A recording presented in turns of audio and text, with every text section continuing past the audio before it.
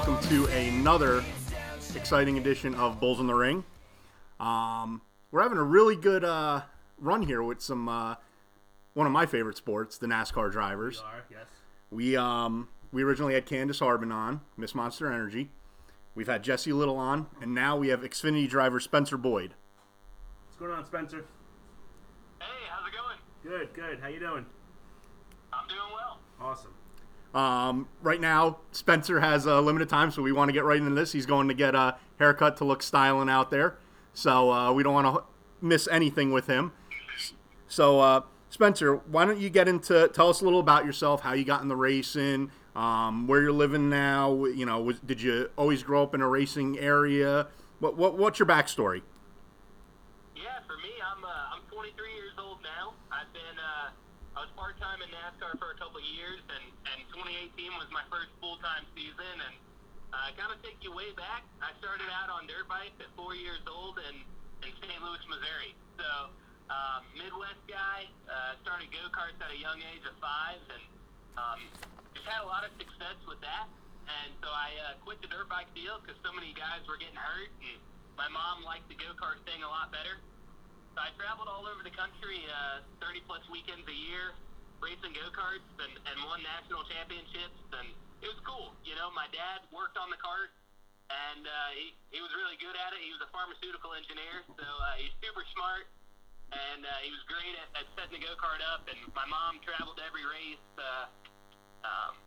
taking care of food and just hanging out and being really supportive. So I was really fortunate being an only child that my parents could devote so much time toward my dream of being a race car driver. And, I think probably 7 or 8 years old is when I realized, man, I'm having a lot of fun. We're winning races, and that's always good. I had friends that weren't winning, and they never really thought about, hey, I want to be Dale Jr. or this or that. They just raced. For me, it was always, having someone to look up to, whether it was an older go-kart racer or a NASCAR driver. I just always had someone that, I looked up to or had seen their success and thought, man, I want to do that, or I want to win more than that, or I want to win all these championships in the same year. And in 2005, I was 10 years old, and I won like 7 go-kart championships in 1 year. And for me, my family didn't come from a racing background. It was them just being fans of racing and seeing that I liked it as a kid and was quick to learn, riding a bike or riding a dirt bike and just allowing me to have a lot of fun. And like I said, growing up in St. Louis, I was pretty centrally located. So we raced, all over East Coast, Wisconsin, Michigan, up north. And then I moved into legend cars, and I was racing those in North Carolina. And we were flying back and forth and driving back and forth, and we were racing, a few times a month. And I'm like, man, I was 14 years old. I'm like, I really need to move to North Carolina if I'm going to be a race car driver. All these other kids live here. They race, 10 times a month. I'm only racing 3 or 4 times, maybe 5. How do we move? And my parents up and left their 20-year jobs.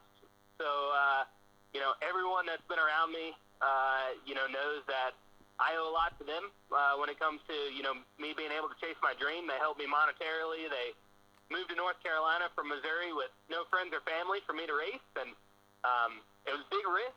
You never know if it's going to work out. And this sport, it comes down to money. And you got to find sponsors and things like that. And we've all worked hard. And, I got, a PR guy that helps out. And, I do a lot of marketing. And then I have a marketing guy that helps out. And it's just a big team effort, and I was able to make my first NASCAR Truck Series start at 20 years old at Martinsville for Mittler Brothers, which was a team based out of Missouri. So a lot of cool things, McMurray drove for him, Carl Edwards drove for him, Keselowski drove for him at one time. So a lot of big names went through Mittler Brothers, and to get my first NASCAR start with a team that's out of my hometown was really special. It's definitely a laundry list of great drivers right there. So, like I said, that's got to be a boost to your confidence. It was pretty special to drive that 63 car, and Mike Mittler's having some health issues with cancer right now. So, everyone in the garage knows that, and everyone's, thinking of him. And a lot of us got our first start with Mike. So, hopefully I'm another guy on that long list. Oh, absolutely. And we'll wish him our best. Yeah, I appreciate that. Now, you said that your parents kind of sacrificed everything, so a lot of what you consider your success so far has been based off of them. Was this a family team, or did you drive for someone else in the beginning there with, the move to the Carolinas, all that? How did that come about? Well, go-karts, I was, we had sponsors and stuff for different go-karts and things like that, but, my dad took care of it, and we did everything out of our garage at the house and all that fun stuff. But then when I went to Legend Cars, at that point, it's very competitive. There's, I ran Legend Cars against David Reagan, Chad Benchum,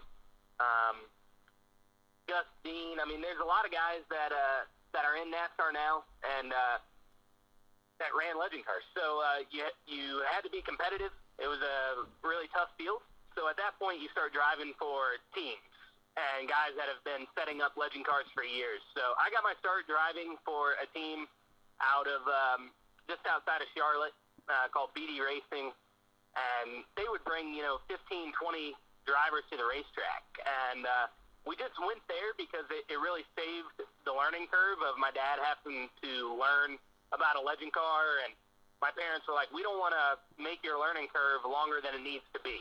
And I think that's what a lot of drivers, you get to a certain level and it's, your parents or your friends that are mechanics can only get you so far. And at some point you got to go try and get with, a so-called professional. And that's when I started driving for BD, and then I switched to Farbo Motorsports, and that's where I had most of my success. In 2012, we won 23 out of 43 Legend Car races, average finish 1.7. So if we didn't win, we finished second. We had one DNF. And Ryan Farbo, the team owner, was actually a front-end mechanic for 3 or 4 championships with Jimmy Johnson, and then he went out and started his own Legend Car team. So when I say, these guys are professionals, it's crazy at these young ages and, smaller race vehicles, go-karts, Legend Cars. There's some major talent, that works on that. And then I went into racing late models here in North Carolina for a small team. A guy named Scott Whitaker, he was racing, driving his own stuff, and kind of got to a point where he wanted to help someone else and give them an opportunity to drive. And financially, I was in a position where I really needed someone to give me a chance, and help me.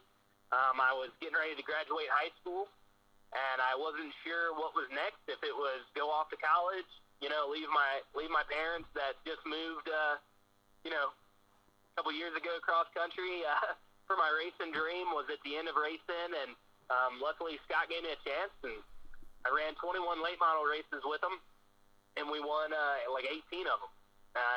And that really put me on the map when it came to the Carolinas and getting approved to run a truck race. And my grandpa, he wasn't rich by any means, but he helped me make my first ARCA test at Daytona, which allowed me to be eligible to race a truck race at Martinsville. So, my story is a lot of people believing in me, giving me the opportunity, and to this day, running full-time Xfinity for Bobby Daughter, who was a previous driver himself and won in the Busch Series, back in the day. And I've just been lucky that people have believed in me and given me an opportunity. And, I grew up, you can't wreck race cars. You got to be cautious, but you also got to prove yourself. So you don't want to ride around. You got to be cautiously aggressive and make the most of every opportunity, because I definitely never knew, if there were going to be more opportunities or which one was going to be my last. Okay. Now, you said that you did testing at Daytona, super speedway, obviously. You've run at Hickory, which is a short track. You said Martinsville, the paperclip there. What do you think is your best suited track for your driving style? Are you a super speedway guy? Are you a short track guy? You like the mile and a half? what is your perfect track, if you will? Yeah, well, for me, I love short track racing because that's what I grew up doing. You know, I can, my first truck race was at Martinsville, and we wrecked running in the top 5 in the 63 truck, and, most people that follow the sport know that truck doesn't run that high all the time. So, it kind of put me on the map as far as, some credibility in my driving style, and I like to where you can lean on guys. And my favorite NASCAR track, I've only been to Martinsville once with that truck race, but I've been to Iowa 3 times. I've been to New Hampshire a couple times, Richmond a few times. I mean, those are my favorite. I think Richmond is my all-time favorite racetrack because you can lean on people. There's still a lot of speed, but there's great racing. There's a lot of gas and brake. I like when you're dancing on the pedals, and you really got to get aggressive with it. And that's the most fun for me. Excellent. Now, going in the race day, you're sitting at the track. What's your usual race day prep? Like, what you wake up in the morning? Is there anything you got to do? Any superstitions? Anything like that? Yeah, I think most of us. It's funny. You don't talk about it all the time, but I think most of us have superstitions when it comes to race day. You get up. I kind of go through the same motions. Shower, brush my teeth, do the whole thing. It's like you're just in a routine to where you're not really thinking about anything. You're just doing it, right? And then you get to the racetrack, and you treat every racetrack like the same when it comes to just, drinking your Pedialyte before the race, because those Xfinity races are pretty long, and a lot of them are midday, so it gets hot, especially through the summer stretch. But you're trying to hydrate. For me, I do a lot with my sponsors. PR guy Josh, helps me out a lot when it comes to entertaining the sponsors, telling them my story, and getting them involved in that day's, work. What that track, we talk about the banking, the surface, we talk about what they can expect for the race and how we feel we're going to qualify and things like that. So every week you go through that similar situation, and then you get to race time, and at that point, it's like that's the time that I'm alone by myself. So when I get in the car and, you're getting all buckled in and getting ready to, start your engines and all that, and the guys come over the radio, telling you a 30-second countdown, then all of a sudden you just take a deep breath, and for me that's like, all right, now I've done all the hard work of, getting here and getting prepared and ready to go. And now this 30 seconds, we're about to just go light them up and have a lot of fun and leave it all on the racetrack. And, I know my crew chief's going to do the best he can. Spotter's going to do everything they can to put me in a good spot. And, you're just going to let your ability take it from there and get what you can get on the racetrack. And for the next 3 hours, you're not thinking about anything but driving that race car as hard as you can. And I think that's why we all of us drivers love racing and love the sport, because you're not thinking about anything on the outside. And, for me, I put my helmet and gloves on the same way every time. And if someone's talking to me and gets me tripped up, I start over, because it's a superstition. If I put the right glove on first, and I always do the left one first, I'm like, wait a minute, I got to start back, take them off, and just kind of reset, because you get comfortable doing things the same way over and over, and you do get superstitious about it. All right. We always like to do a little bit of a rapid-fire question with our guests here. So like I said, we heard your favorite tracks, being a short track, Iowa, things like that. What is your least favorite track? Least favorite? I'm going to go with Pocono. Okay, that's right in our neck of the woods. We're about 45 minutes away from there. Yeah, it's that place, it gets boring. The straightaways are too long. Oh, yeah. Yeah, my dad used to go there when he was around, and he always said, he's like, it's hard seeing over in that third turn, and it's just, he said it's such a big track. Yeah, so. It's huge. It's like driving down the highway, and then all of a sudden you turn. So for me, I like the short tracks because you're just mentally on the go the whole time, and anything can happen. Pocono, even though it's really fast, it just seems slow motion because the straightaways are so long. Okay. What's your hardest hit so far? What's the lick that you took that kind of shook you up? Yeah, Yeah, for me, I was fortunate enough to not tear up a lot of stuff growing up, probably because I didn't have the money to fix it. But when it comes to hardest hits, I had a pretty hard hit at Talladega this year, and in the Xfinity car, and kind of got airborne and knocked my knees underneath the dash. And at that point, you're like, okay, well, I'm not used to this, so I think I'm going to put padding under the dash just in case this stuff happens again. But things happen quick. So when you do get in a hard impact, it's over before you know it. And the cars are so safe. NASCAR does such a great job, and the Hans device and things like that. I don't think any of us really ever worry because it's your job to go out there and drive fast. And if you're worried about that stuff, you probably wouldn't be driving to the best of your ability anyway. So we're lucky that NASCAR has taken it serious when it comes to safety. But sometimes those licks, they'll remind you that it's that wall's hard. Oh, absolutely. Now, you've been driving full time. Who is your best friend at the track? Who's the guy that you're going to sit there and BS with before a race, things like that? Who's your buddy? Yeah, man, I grew up, not wanting to be friends with anybody at the racetrack, and then I like that attitude. you always feel like, you always feel like that's a competitor. I'll wreck my mom for the win. I don't care, and you got to have that fire when you put the helmet on. And at the NASCAR level, there's not a lot of practice, so you do need to have those guys. They're friends. I mean, I don't think you're grabbing drinks with them after the race and things like that, like people did in the old days. But you got to have that guy that you can go, man, are you lifting here? How much brake are you using? But, those guys aren't Elliott Sadler and the top guys. I mean, those guys are the best of the best. They're not going to tell you all that information. Right. So you talk to the guys, like for me, Josh Williams and Josh Balicki. We always joke around. It's the two Joshes that I'm always with on social media, and my PR guy's Josh, so people joke around about it a lot. But we come from similar backgrounds, and we have the similar amount of experience in NASCAR. So a lot of us go through the same things. We're experiencing the same issues at these racetracks, and it's cool to talk about it. But I'll turn any of them for the win, and I'll lean on them for a spot, and we all have that respect for each other, that we're not trying to wreck each other.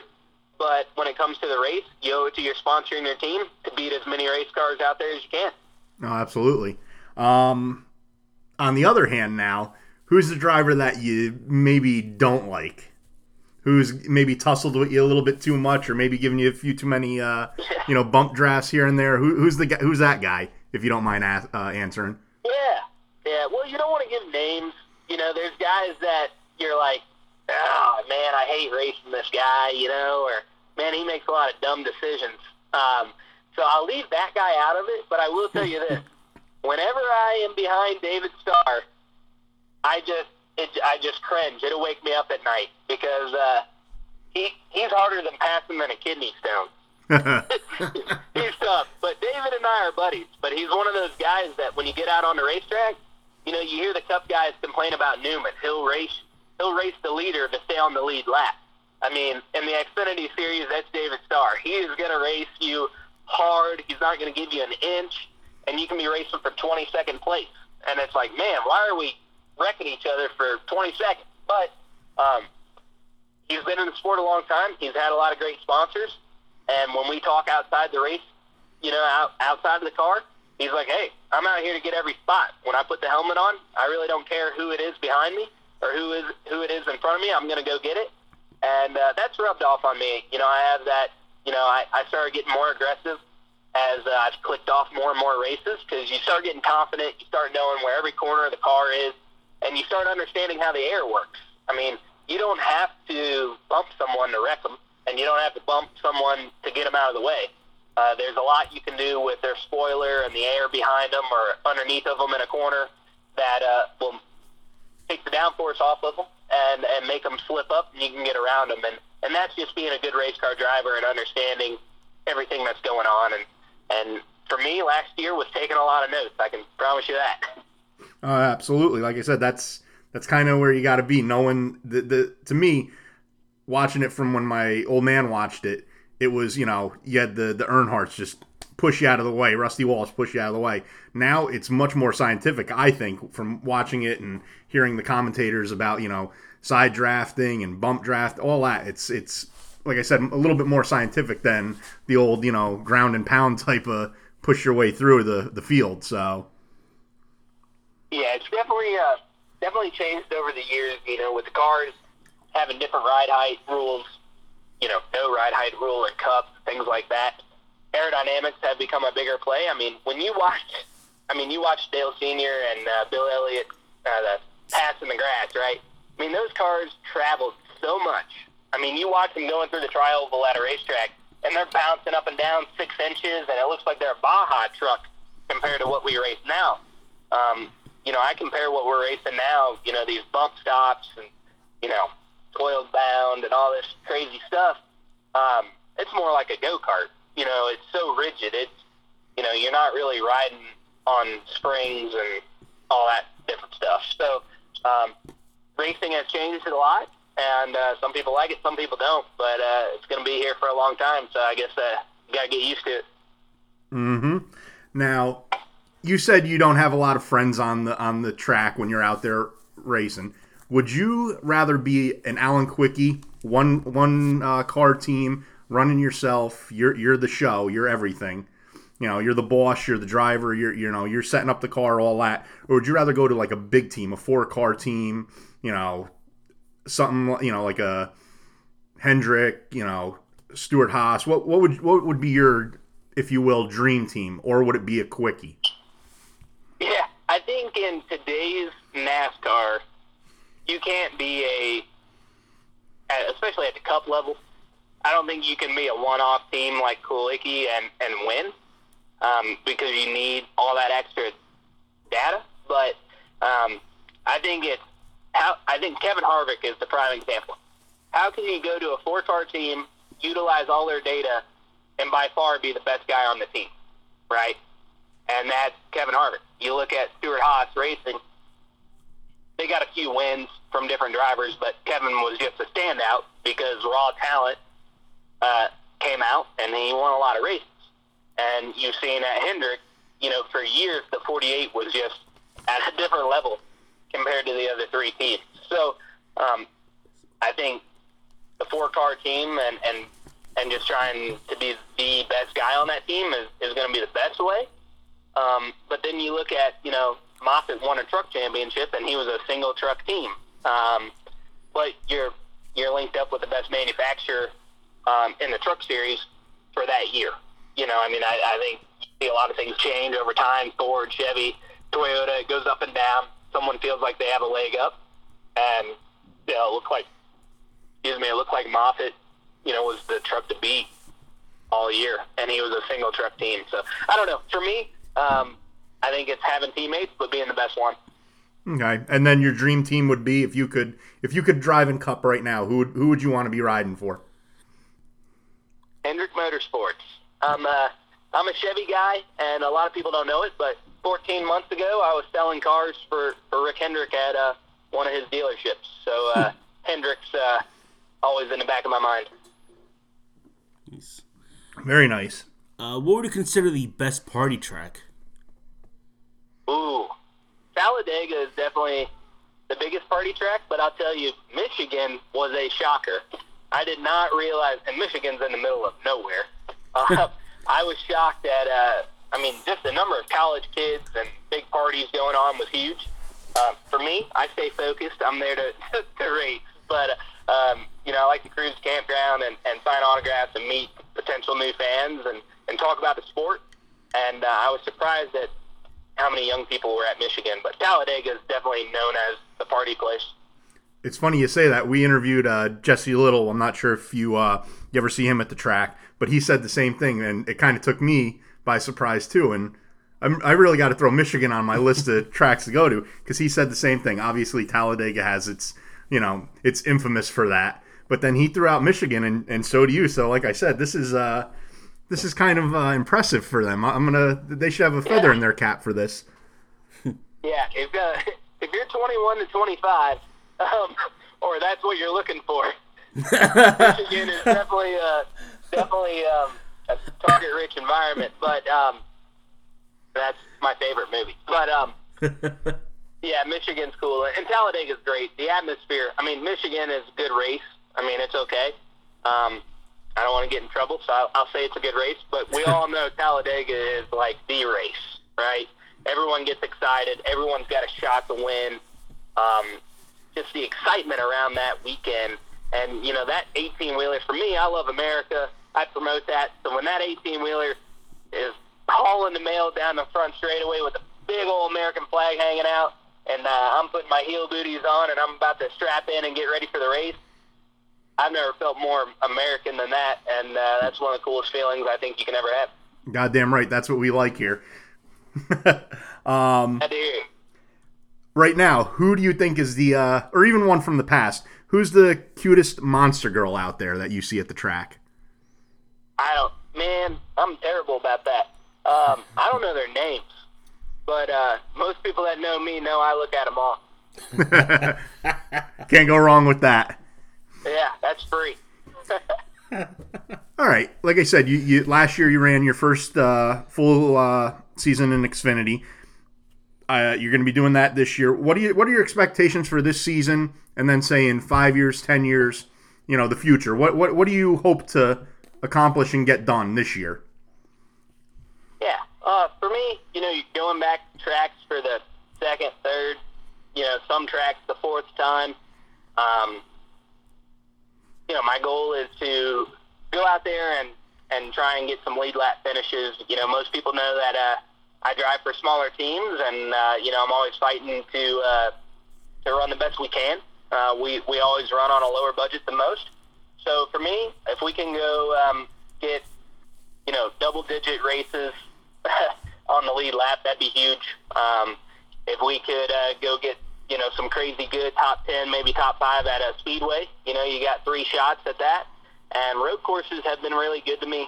We didn't put a lot of effort in it because we were in a point situation last year where we needed to finish all the road course races to keep us up in owner points for the bonus money. So for me, that was a stressful time, but we made it through it, and we still got, you know, 20th, 21st, 22nd, a bunch. And I think if, you know, I was driving a little bit harder and didn't have as much to lose in those races, we probably could have easily got top 20s. So that gives me a lot of hope for this coming season. And I need to, you know, do our best in the first, you know, 15 races to where in the middle of the year we're not at a situation where we need to conserve. All right.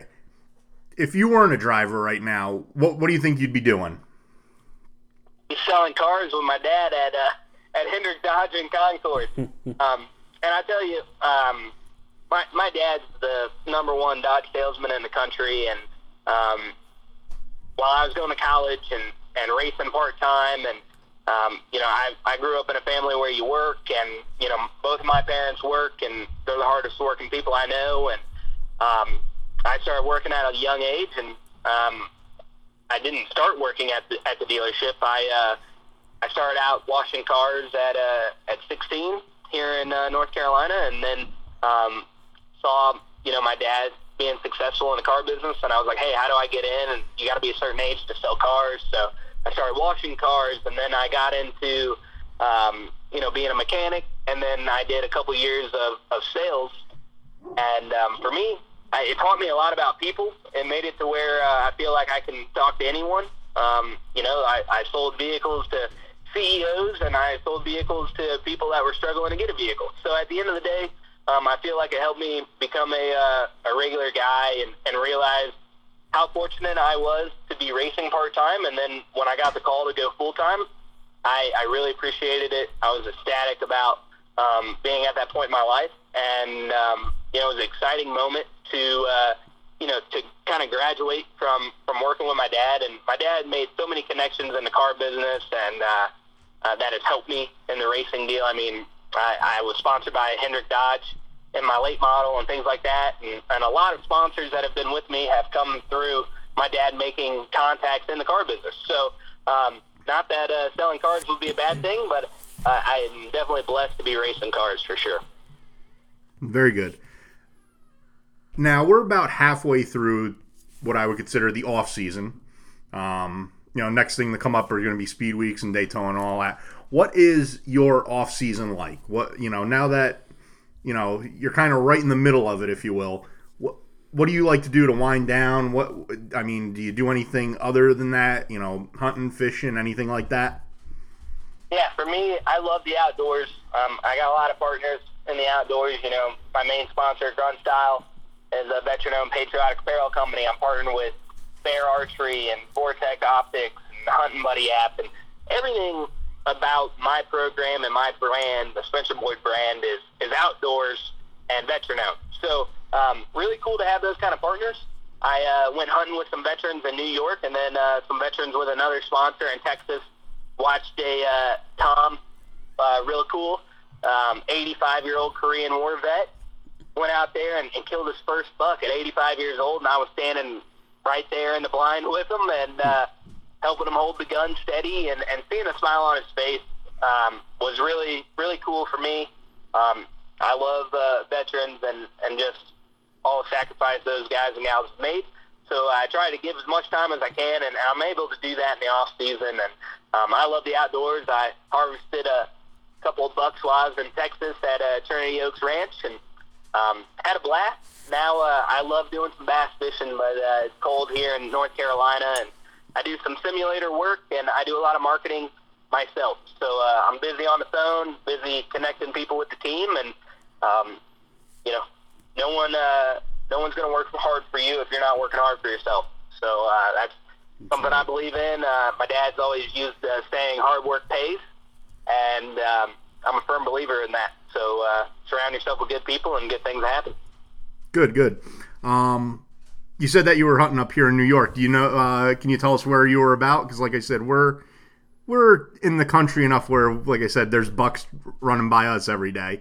Were you far upstate or?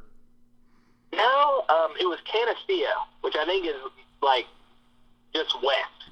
Mainly, it's not real deep in New York, and it's on the west side. Okay. As you said, you like hunting, you like shooting guns. Your social media, like I said, you have a lot of videos of that, things like that. I mean, why don't you tell us about your social media? Anything that you want to really focus in on for sponsors. Like I said, you use your main sponsor is Grunt Style. Yeah. I'm active on social media. I love interacting with the fans, and for me, letting people into my life. A lot of people think every NASCAR driver is rich and famous and living the dream, and I'm definitely living a dream, but it's cool when people are like, man, like you're a regular guy, you're shooting guns, you're having fun, you're out hunting, you're hanging out with people. I get to travel and do a lot of cool things, but I also show people, hey, I'm doing marketing, I'm sending emails, been on the call for an hour, there's a lot of regular guy things that you have to do as a race car driver and build your brand. And I like to have fun, make cool videos, and just get people interacting with myself and my sponsors. And I go karting at the local go-kart track at GoPro Motorplex or K1, and invite fans to come out and hang out. And it's fun, to answer questions about racing and talk to people that want to be a race car driver, and answer their questions on what I did that I think helped me get to this level. So that's what I enjoy in the off season, and social media is cool to interact with everyone. And when people start asking for videos, I'm like, man, I think we're doing the right thing. Nice. You seem to be a big supporter of veterans, police, firefighters, first responders, and all that. What kind of really, other than being loving America, what really got you into focusing on them and supporting them as much as you do? Yeah, well, for me, a few of my cousins are Marines, and my papa was Air Force, and just goes down the line. There's a lot of folks in my family tree that were military or law enforcement. So I feel really fortunate to be a race car driver, and for my parents to help me get to this level and move, and I got a pretty big family outside of that. I'm an only child, but as far as cousins and things, I got a lot of them, and they're all real supportive of racing. And for me, just showing respect for my family members that are veterans or active duty guys and law enforcement and things like that. We wouldn't be doing what we love to do without them. And I feel like as a 23-year-old, there's a lot of people in my age group that can just kind of give it or take it type thing. They don't really care. So, Josh, my PR guy, and I, we started holding the American flag at, national anthem for all the races and things like that. And people started noticing, and then to see fans, realize what we're doing and talk about it, it's cool. We don't want everyone to talk about our best finish. It's not all about the sponsor. It's about, my brand and what we're doing and what, what platform we have to bring awareness to this great country and all the opportunity here in America and how we have those opportunities. So I just want people in my age group to recognize that a lot of guys and gals have, lost their life fighting for this opportunity and fighting for our freedom. And I don't want that to go off easy. No, you're damn right. Do you have anything else you'd like to plug? Like I said, you could throw out Grunt Style. Anything you'd like to get out there where you are on social media so other people can watch these videos, see the pictures of you and all that? Yeah, absolutely. Well, first off, appreciate you guys taking the time to have me on here. And you can follow me on Twitter at Spencer Boyd, Instagram at Spencer Boyd PR, Facebook, Spencer Boyd Racing fan page. And check out our videos. Lucky to have some great partners, Grunt Style, veteran-owned patriotic apparel company, and Kick-Ass Beef Jerky, and Strike Force Energy, another veteran-owned company. And check it out. We got partners, American-made mattress, DLX mattress, and just a lot of people help me get to this level and support me. And any fan we can get, we appreciate it. And if you love America, I'm the guy you should be rooting for. There we go. All right. Well, like I said, we're really appreciative of you to come on, speak with us. We hope you had a good time. And like I said, we'll be out there watching you this season during the Xfinity Series. So, like I said, very excited to see you out there, and hopefully we get some good finishes. Yeah, absolutely, man. Thanks for taking the time and had some fun for sure. And hopefully you guys like it and watch me this year, and we'll have some fun. And maybe I'll have something good for us to get on another show and chat about. Nice. Excellent. All right, we appreciate it. Awesome, man. Have a good one. Thanks, guys. And that was our interview with Spencer Boyd. So thank you for coming on, Spencer. Yes, thanks, Spencer. Hopefully you had a good time. And like you said, thank you for coming on. And that's right. Like you said, like I said, you actually did all right that time. I didn't. Yeah, I was trying to catch myself on that one. But you gonna make it? I don't know. Okay. I had to hold my cough in that entire half hour. I'm glad that your lung did not fall out. Oh, thanks. As we were talking about, Spencer is a big fan of the vets. He supports, first responders, things along those lines. And tragically, we had and this one kind of hurts a little bit. We actually had the passing of, at the time, the oldest living. Sorry. You got it? Yeah. Okay. Sorry. Oldest living American and the oldest living World War II vet in Richard Overton. He this was my kind of guy. He was 112 years old. 112 years old. Okay, I heard about him. And he was my kind of guy. Smoked cigars, had a Tommy gun. Right to the end, huh? Whiskey. Yeah, that's what he said about his life. That's what made him live so long, was the fact that, he would sit there and smoke, like, I think they said up to 12 cigars a day. Jesus Christ. And from what I've read about him, he did not smoke, like, hand-rolled cigars. He smoked machine-rolled cigars, and there's a big difference. Hand-rolled are the kinds that we like to smoke, your Romeo and Juliets, the punches that I like, things along those lines. He did, like, I'm not sure what his exact brand were, but, like, what would be considered, like, Swisher Sweets, White Owls. Okay. Not a high-quality cigar. That probably those were even probably worse for you. I mean, cigars aren't good to begin with, but to be able to puff down that type of cigar, that had to have done a number on him. But he survived. And like I said, true American right there, He lived a long life, was a war hero, and acknowledged by the presidents, and like I said, what I would consider a badass. Yeah, So- sounds like it. God bless him. Yeah.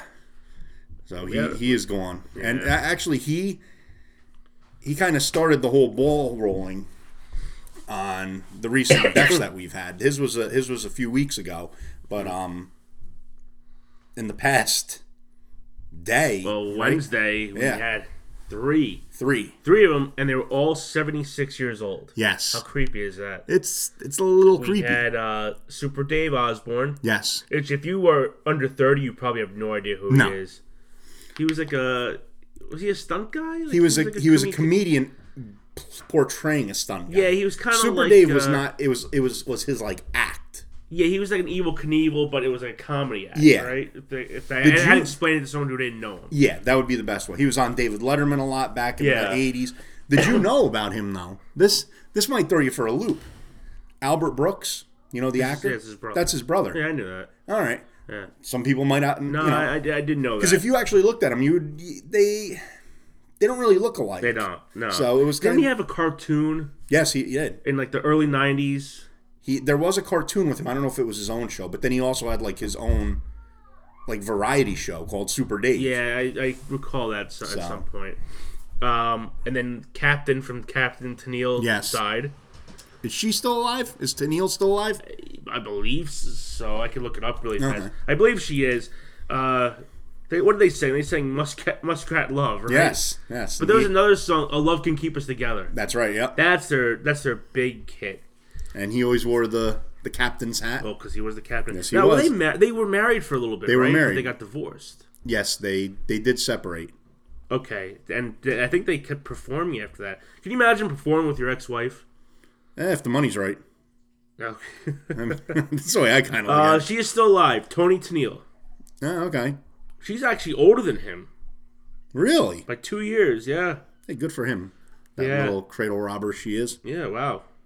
He had a pretty cool fucking name. Yeah. Dragon. Daryl Dragon. Yeah. Yeah. I mean, he really misses Khan in being martial arts. Yeah, he could have. He could have made something out of that. Nah. The dragon.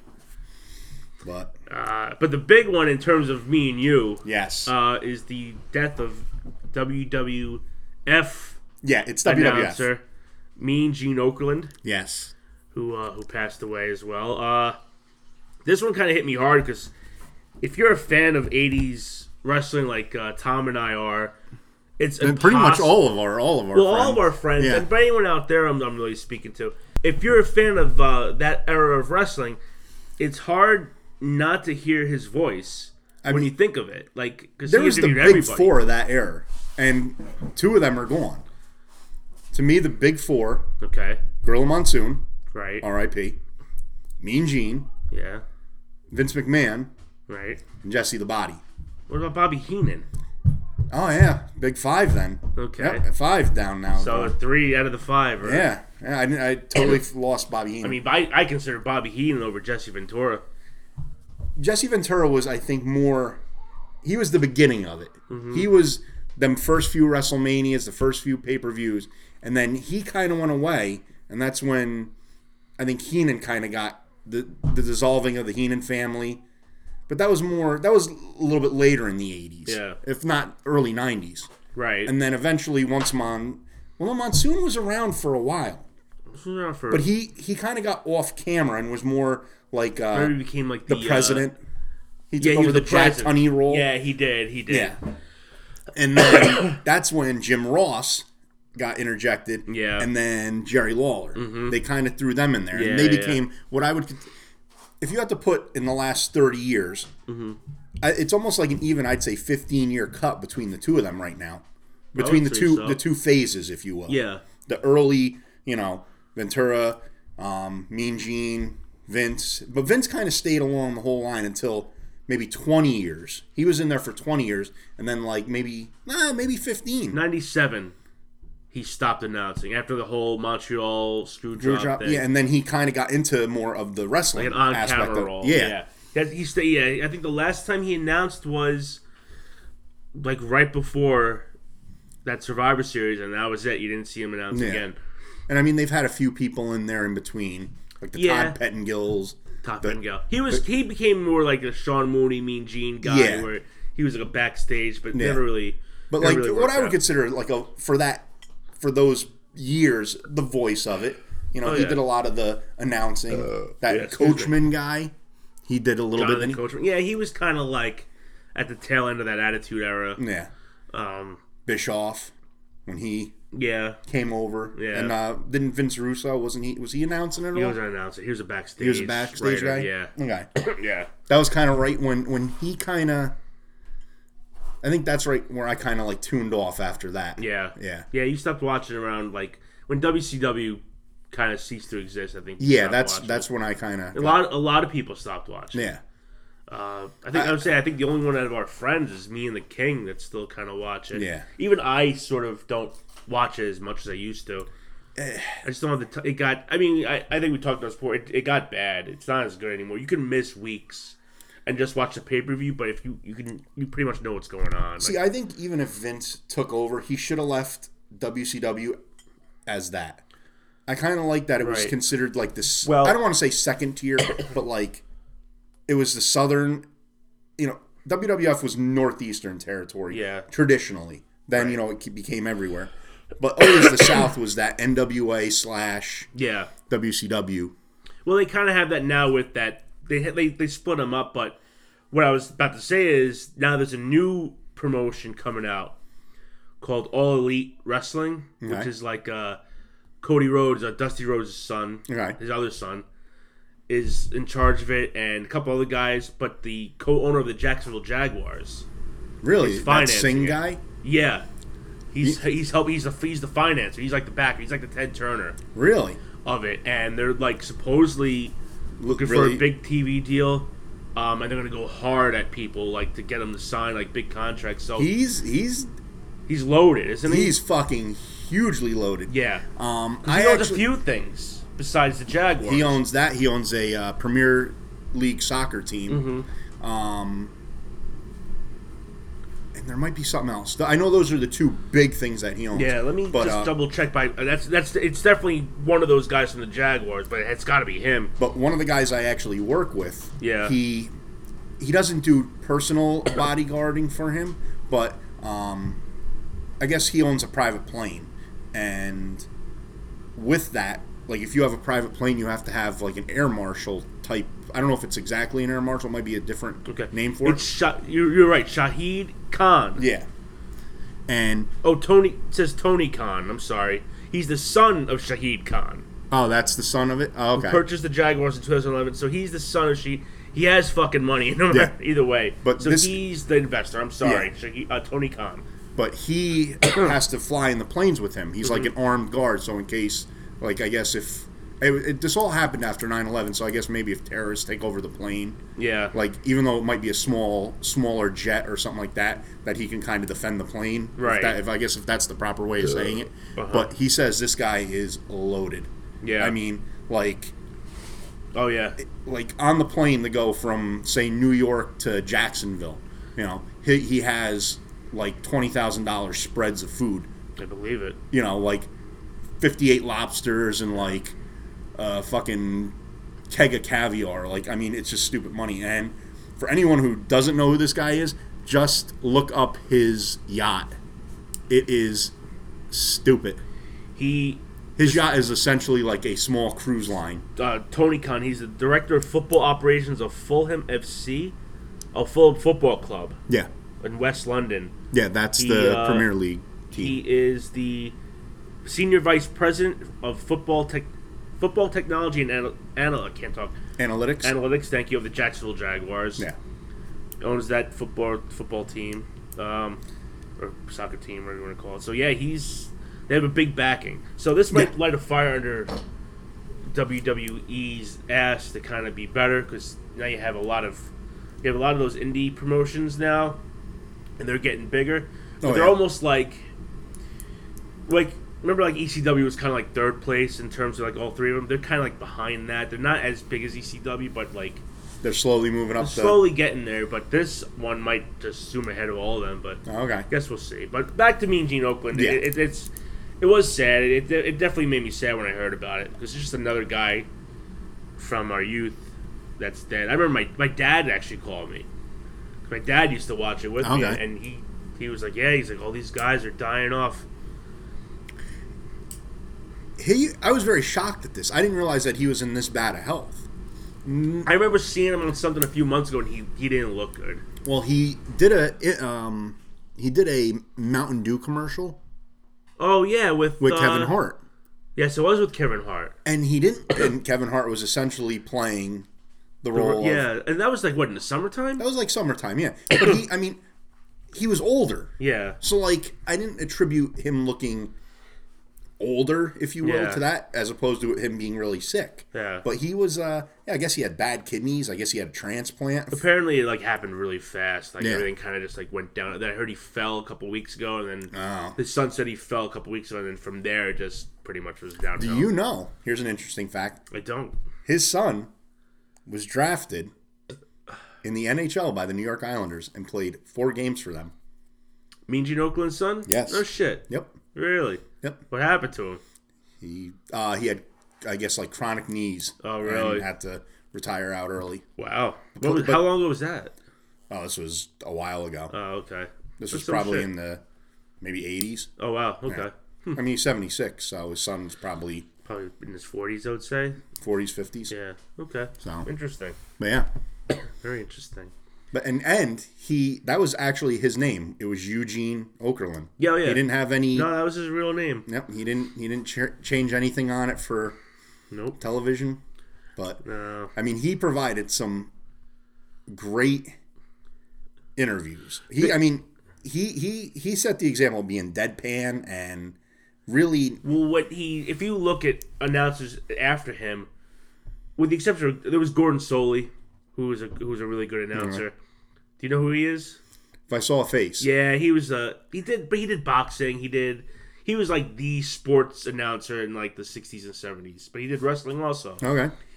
I mean, the type of announce that Mean Gene Oakland did doesn't exist anymore. Like, they don't talk. There's no like conversation back and forth. It's like, what do you think of tonight? Or blah blah blah blah. Guy talks. Guy walks off. That's it. Yeah, he The would announcer converse does not with talk. them. Yeah, he would throw it back to Vince McMahon or whoever. That it doesn't exist anymore. That's why this And, guy's and the they seem to greatest. be too emotional. What do you mean? I've noticed with like a lot of like when you have like interviews like that, like when, like say Todd Pettengill was giving a back, Yeah. he would get like, you know, like all like jumpy, I guess you could say, like excited. Yeah. Mean Gene just Oh no. Yeah. he kept it down low. Yeah, he you know, did. Well, he was good at his job. That's a man who was good at his job. he was excellent at his Yeah. job on doing that. Like I said, between the Macho Man and Hogan, and I mean all the classic interviews. I mean, if you go back and look, but he also had one of the greatest flubs. Which one? SummerSlam '89. Is that when the thing fell? And you hear him yell, "Fuck it!" Yeah. For that to go on, and then the best part about that was, if you watch it, like, it's so uncharacteristic for him to say that. But then afterwards, when Jesse Ventura comes at him and is like, you know, that troublemaker, Mean Gene, that's what set it up as great. Really? Yeah. I didn't hear that. Yeah, if you like right after it cuts back to from the interview in the back to up to them, Ventura says something like, he might be saying it to Vince or whoever whoever his partner was at the time. He's like, that Mean Gene, he's a troublemaker. I found it. Okay. I found it. Here. We'll play it here. We'll play All it right. for everybody. Juno, the ultimate warrior. Fuck it. Damn it, who put that up? Is that $200 an hour? Oh, wait. It's publicly stated that... Oh. Gentlemen, as you know, the ultimate warrior. Damn it, who put that up? Is I don't know why I kept repeating, but there you go. You Yeah. got the gist of it. Well, I mean, just a great moment on, and they could have probably cut that out. That's the best part. Well, it was live, I think. But I mean, 15-second delay, you could have. True. Yeah, that's true. It almost made for like better TV. That's $200 an hour. You know what's sad? When I was watching this, All 3 of them are dead. they're all dead. It All was dead. Rick Rude, Bobby Heenan, and Mean Gene Oakland. Now Yep. all 3 of these guys are dead. And if you go in order, would it be they all? Rick Rude died first, and Bobby Heenan was last year. Yeah, but was Bobby Heenan older than? Well, Rick Rude was really young. Yeah. So you would almost expect, like, Mean Gene to go first, then Bobby, and then Bobby Heenan was 72. yeah. So he was still younger than. It really, I guess, yeah. They died in opposite of They what really they did, should didn't have. they? The natural That's- progression. That's so fucking sad. Yeah. That's But really sad. All right, well, on to some later. We were talking about the Jacksonville Jaguars. The NFL playoffs are Yes. starting today, yes, Saturday. You must be fucking livid. you know what? No, I'm Tom's disappointed. If any new people to the show, Tom's a big Steelers fan. Yes. They shit the bed. They've only themselves to blame. Yeah. You know, you can't sit there and wish to get into the playoffs based off of another team's performance. Yeah. You have to get in there What and the win. fuck is happening in Pittsburgh, though? I mean, first it was Le'Veon Bell. Now it's Antonio Brown. Something's going on with him. I don't know what the hell's going on in that organization. I'm not going to blame the organization. I'm going to blame the NFL. They Okay. are. I love the sport to death, but you have this tough guy, thug, stupid ghetto ass mentality. It's the Right. nicest way I could put it. It's not. And this is why I love hockey, because you hear it in hockey like we won as a team. It was a group effort. The team won. The team Yeah, lost. NFL's very me. Me. Same thing with basketball. It's a me sport. And unfortunately, the Steelers have, and they've had this in the past, they've had a lot of me players. And to their credit, they've stayed good for the past 2 decades with these me players. And what they've done is they've shipped them along. Yeah. There's handfuls of guys that just were troublemakers that didn't fit the mold, and they got shown the door. And for the most part, a lot of the times when they left, they were not what they were in Pittsburgh. Right. So, I mean, Emmanuel Sanders, Mike Wallace, Santonio Holmes. I mean, the list goes on and on and on. So, as I've said before with Le'Veon, if we can trade Antonio, I'm very confident about Juju. Right. I'm very confident about this Washington kid. This little guy, Switzer, he reminds me of like an Amendola, Wes Welker type, little white receiver that's like, 5'3", and he just catches everything. And I'm not really too worried. Running backs, we have this Connor, and we have what's his name, Samuel, who's playing, good at the end there. I'm not really too concerned. They'll be all right. I think they'll be okay. Yeah, I really, if we can get some draft picks out of it, maybe, find a future, quarterback, that can sit there and Aaron Rodgers it to Ben. Yeah. I'm all right with it. So, but they only have themselves to blame. I was actually up at a concert in Monticello. I went to go see Bret Michaels when Cleveland was playing, and they just, again, I don't get this mentality when it comes to football. Cleveland, run the fucking ball. Yeah. They were like, I don't know how far away. It might have been even 10 yards. But they had 4 plays to get a first down. Run the ball. The clock's on your side. I don't get it. I don't get these teams. But anyway, we decided to play a little game. If you want to explain the rules. We're gonna do instead of doing it every week like we have been doing. Because that was very taxing on us. Before I even get to that, I just want to announce a winner, because they're not winning anything. No. But the best of. The best record in the and I have no clue who this is, so I'm very excited right now. In the 15 weeks that we had a guest, one person got a 4-1 record. Everyone else was 3-2, 2-3, or 1-4. Okay. And the winner I'm very proud this came from someone I got, was my cousin Mike, Okay. who went 4-1, and that was back in October. Big fan of the show. He is a big fan of the show. So congratulations, Mike. We have nothing for you. I think I'm getting together with him this coming week, so I'll buy him a beer or something. Okay. So or, he'll be give him that bread that's on the table. I could do that. So Okay, I got you a loaf of bread. there we go. Butter, All right. Butter's optional, though. So as previously stated, we usually did every week. Yeah. we're going to do it a little different this time. Change it up. We're going to do like a Final Four-esque kind of bracket where we just throw them all out there from first round to the Super Bowl. A wild card, right? Yeah, well, that's Okay. what I mean, wild All card. right. I call it the first round. It essentially is because Yeah. the first round, it's a first round bye, but they call it the wild card. Yeah, I know. It doesn't make sense. They contradict themselves. Them fucking bastards. So let me get this started, I guess. You want to do? I'll do the first round first. Or do you want to just go each pick? Since essentially we're doing the same. We could picks. do that. All right. So we'll start with the Texans against the Colts. Okay. Okay. I'm taking the Texans to beat the Colts. As am I. Okay. All right. Do you want to just stick with AFC? Or Yeah, we'll go. We'll run. We'll run the Awesome. gauntlet. Next one, Ravens against the Chargers. I'm taking the Ravens. Oh, really? Yeah, I think an upset's definitely coming in this round, and I think it's the Ravens. They're going to upset the Chargers. I do not think that way. I'm going with the Chargers. Okay, no, there we go. Now we have a different bracket already. Melvin Gordon is healthy again. He was out for the last few weeks there. I think he's back, and I think Lamar Jackson is going to fall back to earth. Yeah. Yeah.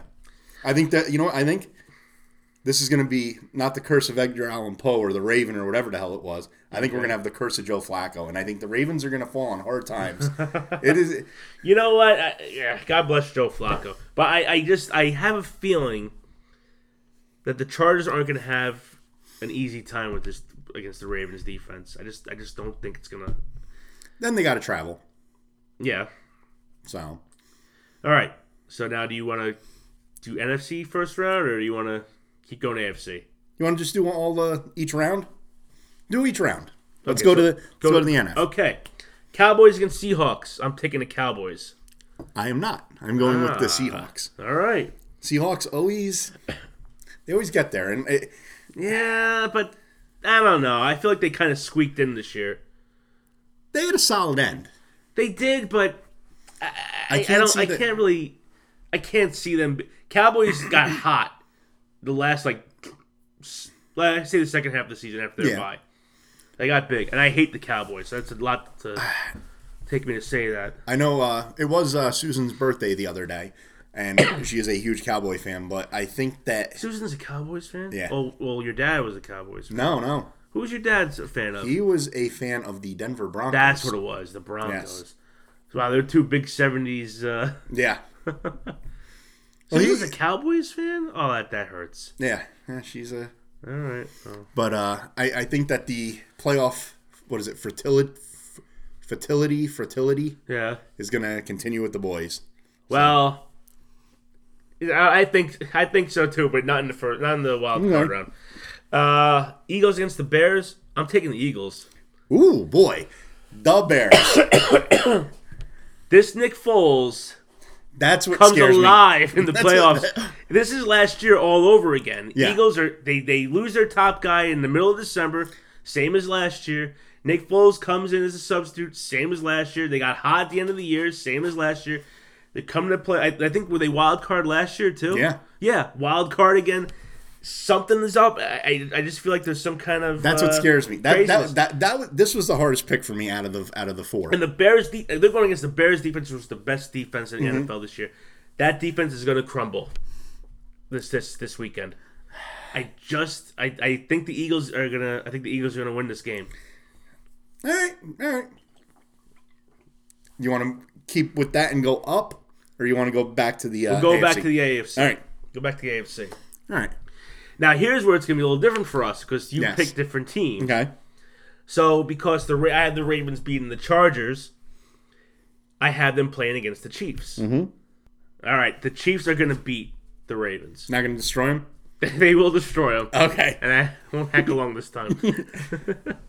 I think that the Chargers are going to beat the Chiefs. Wow. Yes.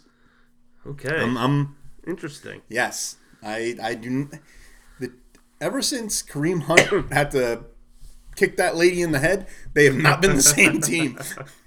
So I do not think that they are gonna go there. All right. I have the Patriots. Do you have the Patriots playing the Texans? Yes, I do. Okay, Patriots are going to beat the Texans. I believe that the Texans are Man, going to... man, we have such different brackets. This is crazy. I think that we are seeing the crumbling.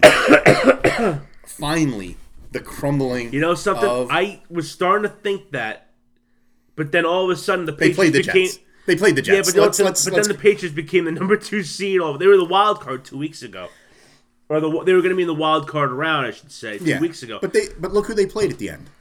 Steelers beat them. Then they go up to Buffalo, and then they play the Jets. We're not talking, No, especially that last week. They played probably the worst team in the NFL.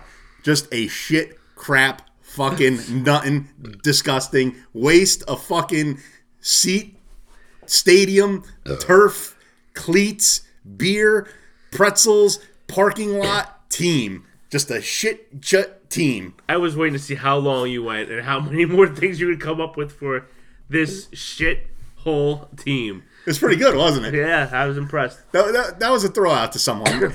He knows who he is because he Okay. likes that Oh, shit team. But That could be a few people. he knows who it is. Shots are fired. Yes. Um, 14 playoff appearances in their existence. Just throwing that out. so you have the Texans beating the Patriots. Texas beating the Patriots. Okay. So let's jump over to the NFC. Boop. Okay, so I have the Saints playing the Eagles, and I think the Saints are going to beat the Eagles.